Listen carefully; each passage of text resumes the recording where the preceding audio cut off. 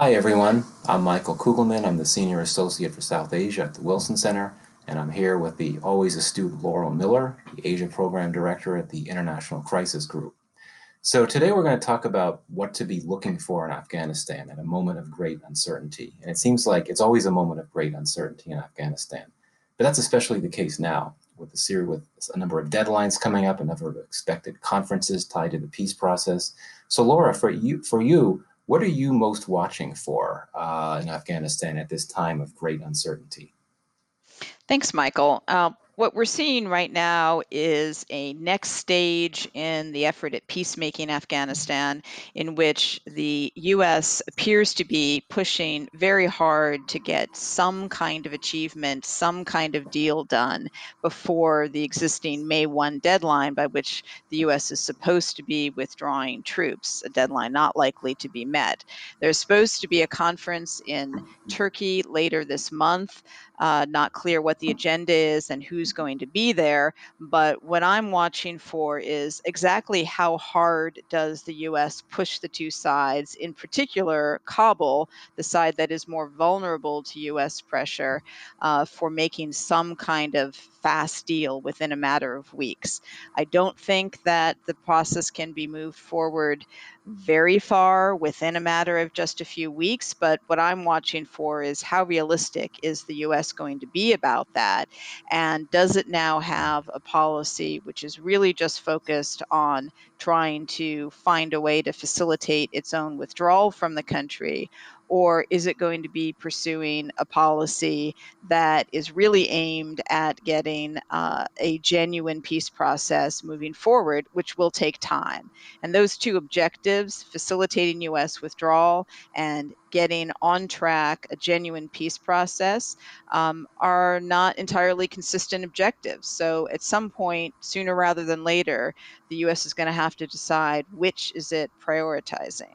Among the things going on right now, we're seeing a proliferation of proposals from the Kabul side for what peace should actually look like and what a peace process should look like. And one of the most important of those proposals has been from Afghan President Ghani in recent days. And Michael, I'm interested to know what's your take on that proposal? Yeah, well, to be very candid, it's very hard for me to take it seriously. It seems to me that it's a proposal that's doomed to fail. This is something that essentially front loads expectations of a ceasefire in Afghanistan on the Soon side. It also calls for elections, new elections in Afghanistan within the next 6 months. Now, the Taliban has repeatedly indicated that it's not interested in a ceasefire anytime soon. It has always rejected elections. And I think that it would take quite a long time, much longer than the 6 months that I think Ghani envisions to actually hold elections in Afghanistan. So I think it's unrealistic. I think that this may be a case of Ghani wanting to register a gesture of protest against the U.S. peace plan, which is very different and calls for a new interim government, which the Ghani plan does not call for. So I really see it as really an act of protest more so than a genuine counter proposal to the U.S. plan. But I don't know if you want to give your own thoughts or uh, focus on something else. Well, I think that's a fair characterization of it. But also, to be fair, I think we have to point out that the Taliban hasn't put forward any proposals at all. Mm-hmm. And so, even though it's a problem that there isn't a consensus view on the Kabul side, at least there are some ideas being put on the table, while the Taliban remains coy about what is it that they are trying to achieve in terms of a political vision for Afghanistan. And I think that this is an essential point that the Taliban's messaging has been so vague for so long, except on one issue, and that is of a U.S. troop withdrawal, a withdrawal of foreign forces. And of course, as I believe you had noted earlier, we're only a few weeks away from the May 1st deadline stipulated by the deal that the U.S. and the Taliban signed more than a year ago. So there's just a lot of ambiguity, and it's very unclear as to what all of the key sides are looking for. But especially the Taliban. And I think that we may have a better sense of what direction things will go after May 1st comes. And once we know if US forces will still be there, I imagine they still will be. But once we have a better sense of where things are going in that regard, maybe there'll be a bit more clarity.